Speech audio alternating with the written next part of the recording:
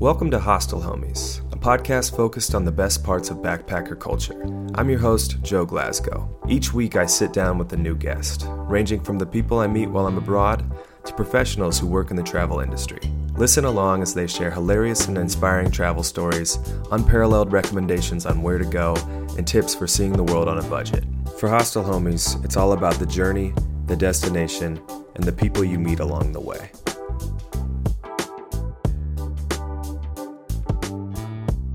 Last time you were on the podcast. Oh no. Dude, you're back by popular demand. Stop. You really are. I don't want to hear it. The people want to hear more. And what you told us last time was a wonderful story about your trip to Guatemala when you felt comfortable and good about traveling because you've done it a lot. But I want to hear about South America where you weren't in a good space and you were kind of freaking out. I want to hear about that meltdown. And I want to hear the clips that you recorded from Talking Shit with Sean, as we talked about in episode 18. And I want to see how they correlate to these stories. Just come up and rehash remember all those really hard stories? Let's talk about them real quick. You remember those really tough times in your life? And clip this microphone onto your shirt before we do it. Yeah, let's keep this around forever. People got to know. They're good ones. It's, ones that, again, looking back on them, it's nice to be on the other side. Sure. You made it through. Well, currently making it, I would say. I don't know about made it. It's a daily struggle. Life. Oh, dude, let's get into it. We're really talking about life? What are we, South America? No. Fuck hostel homies. This is life, homies. Joe, there's a lot I need to get off my chest right here. Was this trip to South America kind of your first real trip out of the country? 100%. Yeah, I've never been outside of the country before. Okay. Disneyland when I was a kid, maybe a Canada Rock the Bells trip when we were in high school, but I'd never been, outside of North America, let's say. I had the pleasure of talking with you a couple times before these trips. Oh boy, yeah. And you were in a headspace. You were in a different headspace than you are now. It's nice to see you now, like as you call it on the other side. Yeah, I remember our talk at Limelight more than most. We were at a bar in Southeast Portland called the Limelight. Dive bar, pool. Sad crowd. Middle of the day drinkers. Yeah. Us being some of them. It's not a good look. No, but it was a necessary conversation. Yeah, it was a couple buds catching up. Mm-hmm. And you were in a place where you were ready to at least get out of Portland, Oregon. Yeah, I'd had my fill for a long time at that point, and I was on the way I remember it would have been a week or two before I left or something like that. Yeah, it was soon before. Yeah, definitely. I was kind of in the process of selling off the last of my stuff at that point is what I remember. So I'm sure that the freak out had taken total effect. Oh, I can tell. It was in prime form at that point. Yeah. To give the listeners some context, you're maybe 23 at the time? 20. Yeah, I would have just turned 24 that summer. Okay. We've talked about that age. It's a tough one, man. Yeah.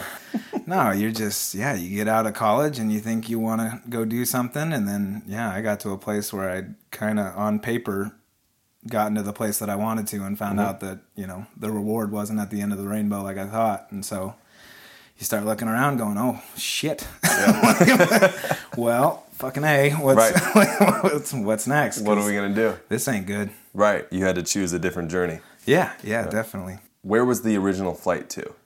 Quito, Ecuador. Okay.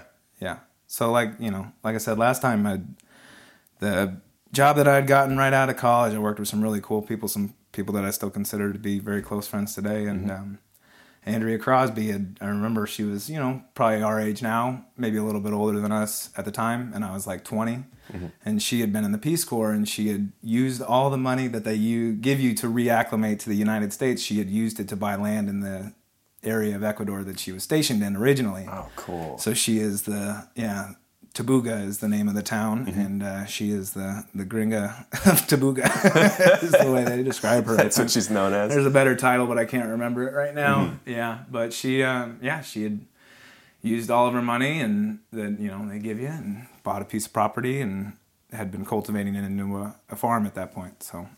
And you were headed that way. I just knew, I think a big blowout trip was always, ever since high school, I kind of had this rough plan that I was like, all right, I'm going to go work for a little bit, and then I'm going to take off for a little bit and see what happens. And then I got to 24, and I found myself in a relationship, and on paper I had a good job, and, you know, was hanging out with these people, and I just kind of started to see the lifestyle that I was headed towards, and it scared the shit out of me. I wasn't living a life I was proud of. It looked good on paper and all the things, but I was not stoked. So, kind of hit that, if I don't leave now, I'm never going to go moment. Well, I'm happy you left.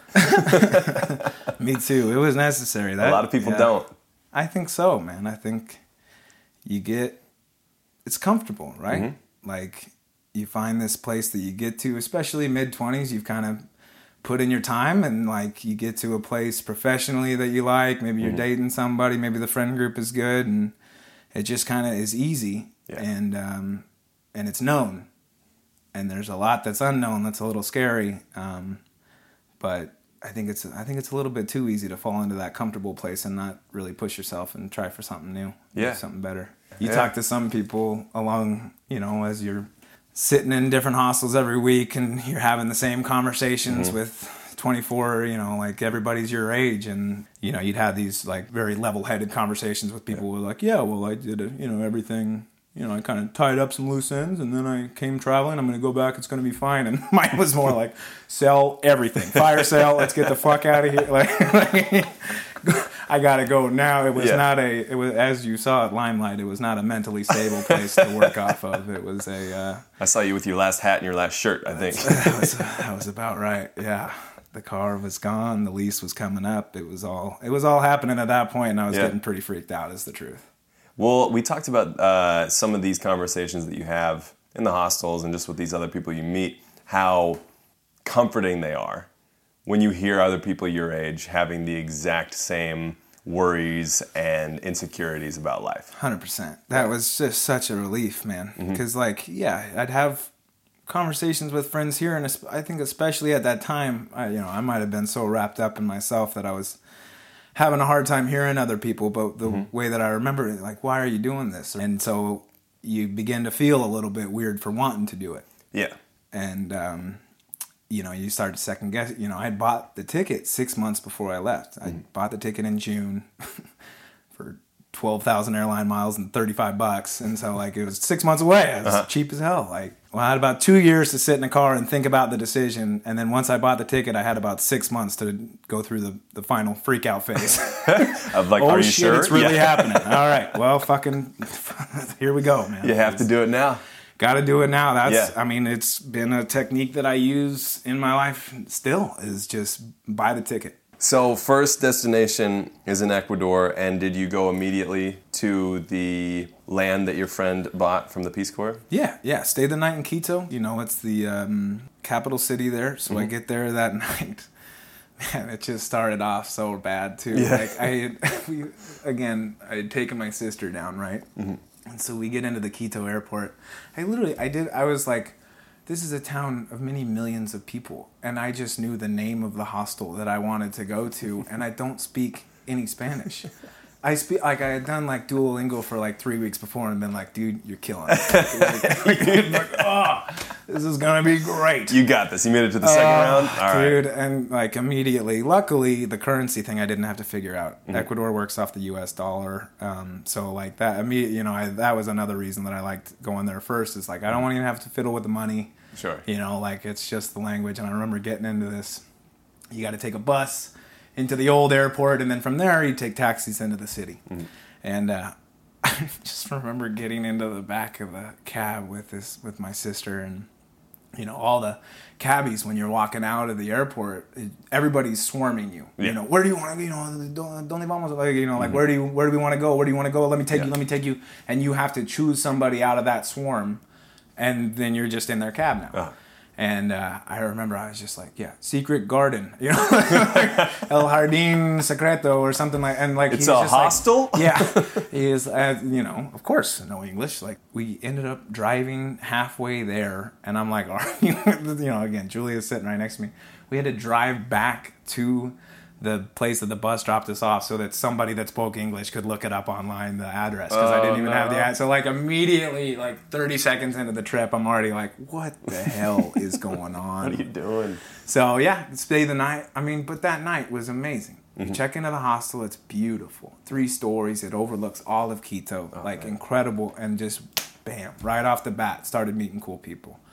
There was this Australian, I don't remember anybody's name from that night, but like we were like playing cards with this group until 3 a.m. It's this really nice, upper terrace that looks out over the whole city. You're having dinner, meeting people, and so it was, getting off the plane was tough, but that first night, it was a relief, This was your first time in a hostel, right? First time in a hostel, yeah. Secret Garden in Quito, Ecuador. I'm glad it was a good one, because we've talked about this before on the podcast, but there are hostels out there that are horrible places. Terrible. But really bad. But really just awful places. Humans should not spend time here. But the fact that you started with an awesome one, because that's typically the case, is you go and you get to meet a lot of great people, and you stay somewhere that is usually in the heart of the city, and you get to see all this amazing stuff. Right. And early on, you love having the conversation that you will learn to hate. Yes. Where are you from? Where are you going? What's going on? Why are you here? And so, but you love it in the beginning. Those first couple times asking. Fresh. Oh, you're from Australia? I've never met anyone from Australia. Anybody from there. And then 2 weeks into it, you're like, I've met 20 people from Sydney. Nobody cares that you're from Melbourne.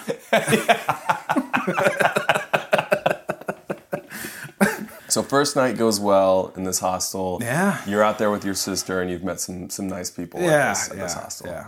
But still, I'm in the headspace for a long time. I was in that headspace, I would say. Just frazzled, man. I didn't know what the fuck was going on, and I had just dropped everything I knew. How long did it take you to get from Quito to your friend's land? It was a full day. You get in the taxi in the morning and you go to the bus station, and I've never been to a bus station in Latin America at that point. This was all new to me, and there's just 100 kiosks, and again, it's everybody's yelling at you, and they want your business, and they want you to get in their taxi, they want you to get on their bus, they want you to buy their thing, and you gotta, in that kind of chaos, you have to make the decision, which one am I going with, that kind of a thing. And so chaos being in Spanish too. A new language, a new style of interaction that I was not used to. You become comfortable with it after a while, but in the beginning it's very abrasive, and it's very like you would never see it at a bus station in the States. Like, buy this Greyhound ticket or don't. I give a shit. I'm getting $12 an hour right now. Fuck off. Like, I don't fucking care. But this dude is the ayudante on the bus, so he wants you on his bus because he gets a cut of the share. And so got on whichever guy was yelling the loudest at the time. I'm sure. He seems nice. This guy's trying he looks hard. like a good driver. Yeah. And so we got on. It was about 3 transfers to get to the coast.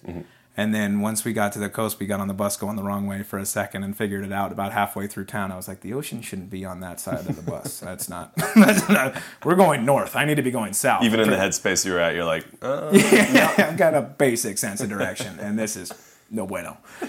And so, finally got down, and, of course, the bus drops you off like a mile down the road from where you're supposed to be, and I have no idea what's going on, and so I'm going and speaking in English to people that haven't heard English in a long time, I'm sure, right? And but finally made it to this. Tabuga is the name of the village. It's on the Ecuadorian coast, south of Pedernales, and I made it to the farm right at sunset. So I was pretty nervous about getting there in the daylight. It was starting to get really dark, and Julie and I are walking down the road, and cars are just careening past, and I don't know where to go. I had the written directions, but you're not making a phone call at this point. I never bought a phone plan ever when I was out and about. And so I'm like going off of these written directions, and they're pretty good, but not, when there's no road signs, it's hard to say which one is the correct one, right? But eventually the people in town kind of reckon, you come on. this way. You're only going to one place in this town, bud. Go up the road. Just keep going. And so people are, just, of course, the kindest. These are very rural folks, and everybody lives and works in town. You make do with what you have. And so we made it there that night at sundown. So when did the recording start? When did you start bringing around audio recording, whether it be yourself or just recording the sounds of the towns? Would have been that first 2 weeks, man. Yeah. Yeah. The stuff that you've heard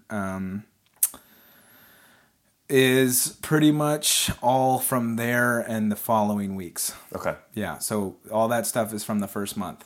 I would love to talk to some people from that time just because I don't really remember it too well. Oh, I do. I remember the day to day, but I don't remember my interaction with anybody. Gotcha. Just because I was so enveloped in myself that I couldn't see anything else. Well, do these audio recordings help bring back some memories? 100%. Yeah. Yeah, definitely. When you hear certain ones, what comes to mind? You had a couple that you showed me there. There's one of a machete getting sharpened.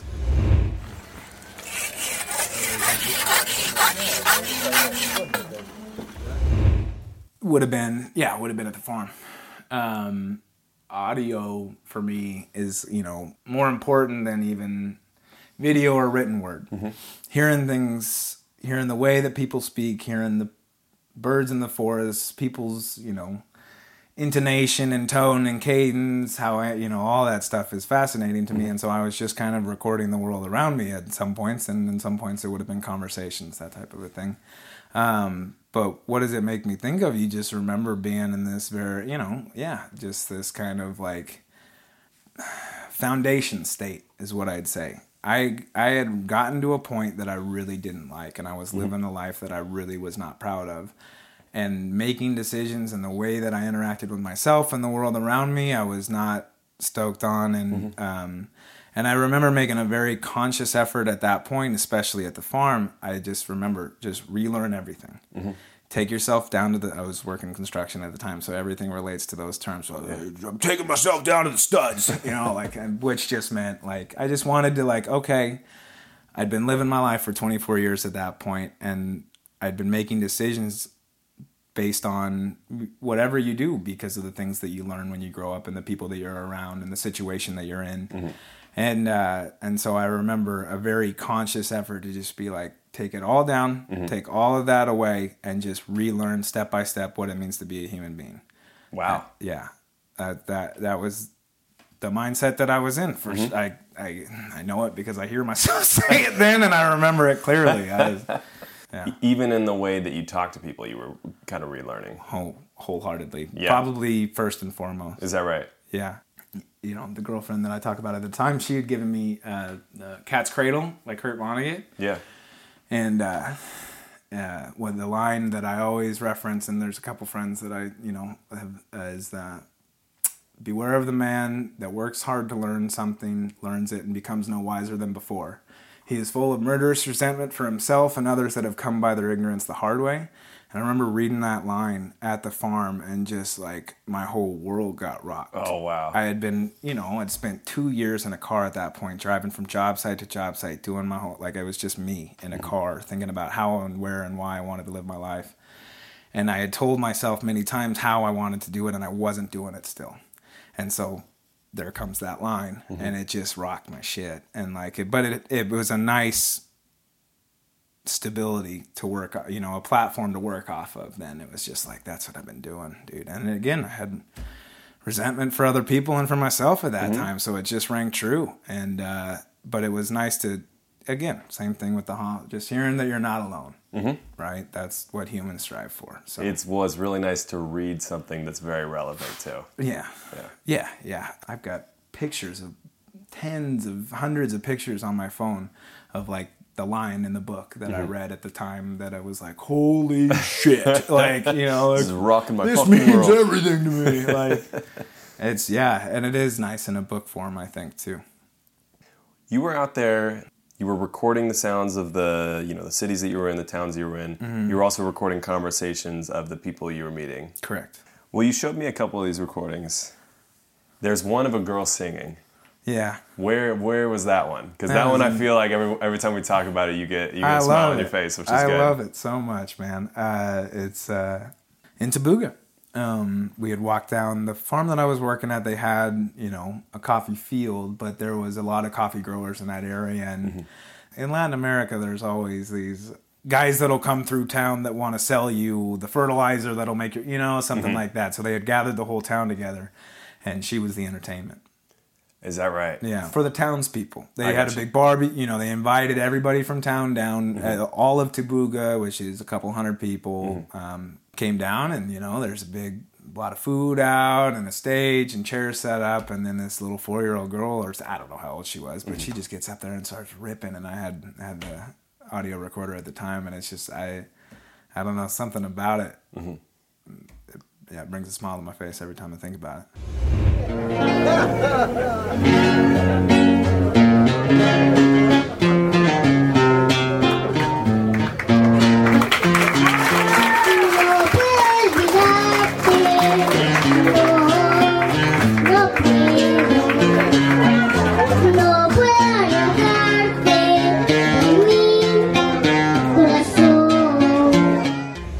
That's a good moment to capture. Yeah, it was that kind of stuff too that I was looking for, right? Conversations wholeheartedly, but also talking shit with Sean.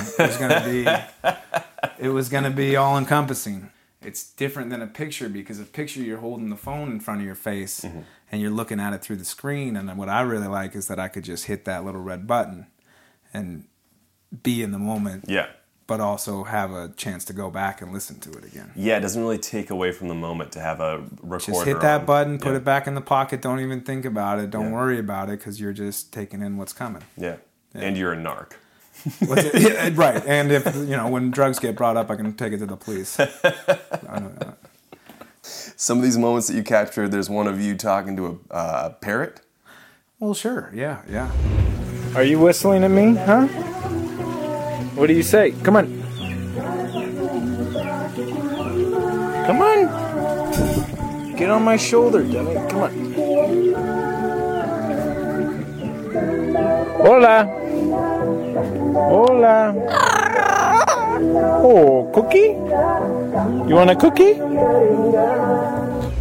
Is this also on the farm? I feel like a lot of these took place on that for the first couple weeks. No, this would have been...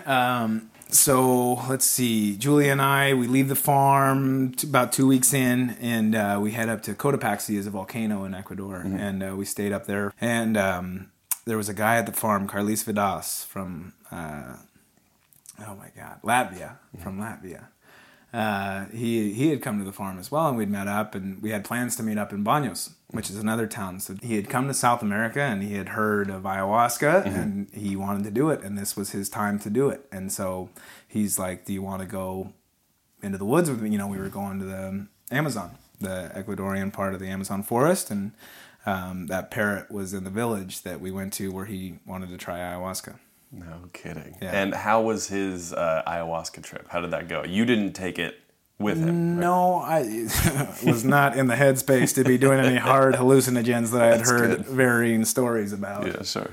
And so, how was his trip? He was pretty focused on doing it. I told him I'd go with him, and if it makes sense if I feel right about it, I'll do it with you. And if not, but I'm not going to tell you I'm going to do it with you, because I don't think I'm going to be ready for it. And pretty immediately once we got there, it looked like a bad idea. But this is a guy, you're making your own decisions, sure. right? When you're traveling with somebody, you do you, bud. And so I was on this excursion with him, and it didn't go as planned, is what I'd say. Okay. According to him, he took a little bit, and he's just in this. We had gone with a bunch of people, and most of the tour group had left, and it was just he and I and these 2 Dutch girls, I want to say. And he was the only one out of the 4 of us that was going to take ayahuasca. And so we're kind of hanging out with this village the whole day, a nice day. And then that night, he was sitting, I don't even know how to describe it. It was like this hut, but it was a big pen, like a horse pen or something like that, but a thatched roof. And he was just sitting there, and he and I were having a conversation. I actually have one of these recordings of him taking it. Really? Oh, 100%. And me going back into the bedroom and having a chat with the girls afterwards. Tomamos ayahuasca. Vamos? Sí, ya lo tenemos. All right, brother. All right. You know where I'm at. Come find me if you need me.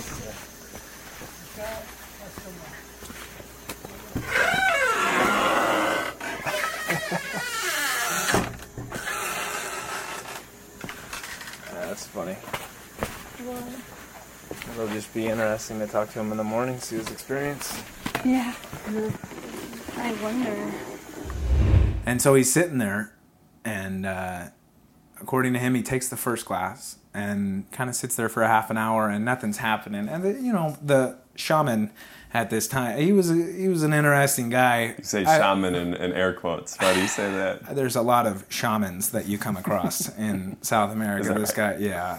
I mean, many people are, I think, kind of trying to capitalize off of it. Ayahuasca is a story that you hear over and over again, whether people did it or whether they haven't done it and their experience with it or whether they're going to take it. That it's a common theme in South America, I would say, especially depending on what country you're in. And so this guy was, he didn't quell many of my fears of taking it. Let's say if he was some calming presence and was going to help you through a tense time, Sure. I could have been on board. I'm a fun guy. I'll give it a shot. Which is what I think they're supposed to. Right. That would be the hope for somebody that was going to help you through a very tumultuous experience. Yeah. But this guy was like, you want to? Here's a cup of ayahuasca. Get the Give fuck it a out go. of here. But and so it wasn't like any other story I'd heard. And again, I'm only 3 weeks in at this point. I don't really know what's going on. 2 weeks of which have been on a farm, and so I hadn't heard the stories that I know now. But I knew that wasn't the right situation for me. And so he takes the first class and nothing happens. And then he asks for more.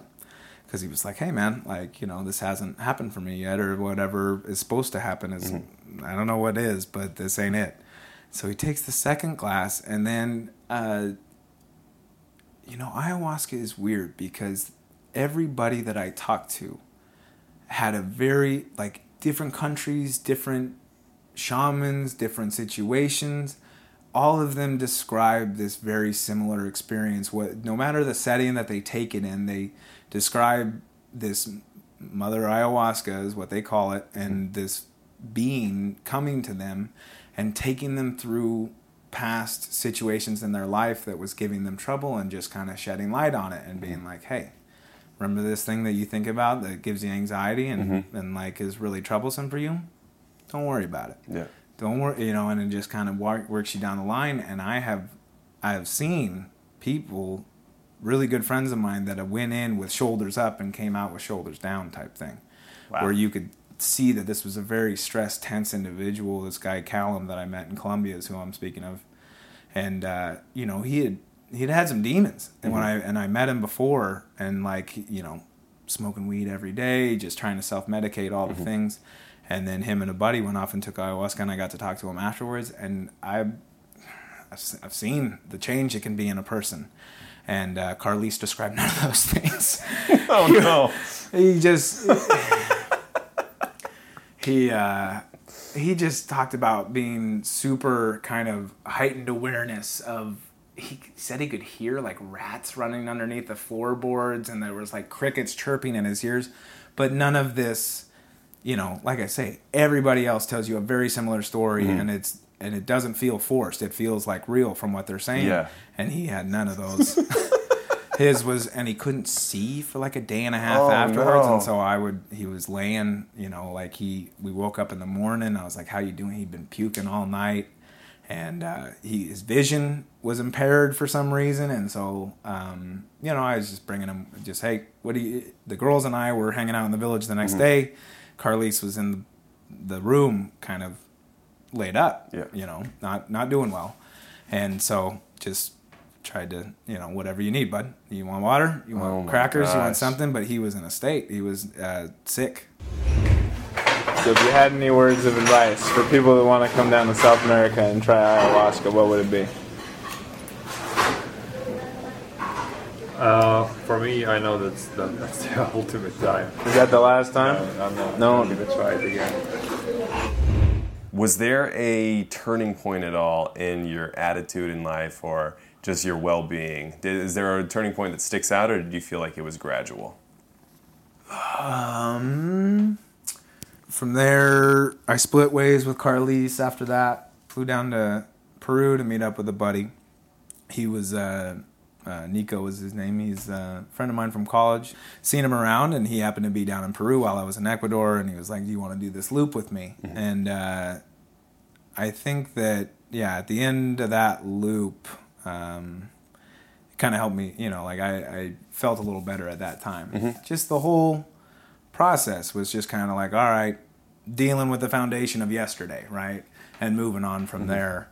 I wouldn't say a specific moment that reaches out where I'm like a moment of clarity or anything like that. No, not by any stretch of the imagination. But just as I kept going and as you talk to more people and as you realize that you're not alone in these feelings that you have, you start to gain some confidence in that regard. And, about 2 months in, I started feeling quite a bit better about my situation just because I had some footing. I wasn't on such loose ground as I was before. Are there any specific times that you can look back on during that trip that bring you a lot of joy, that make you very happy? Oh, my goodness. Yeah. Yeah. Yeah, of course. Watching the Super Bowl at a beach bar and working at the bar in Peru and what that was and all the coworkers that I was with. Salar de Uyuni in Bolivia was incredible. And I had met a girl in Chile and was pretty stoked on that situation. That ended up being a huge part of the trip. The whole month of April in Colombia was pretty spectacular because of that. So there are many, many moments that stick out for sure. Even if you're having a tough time, you're still loving it.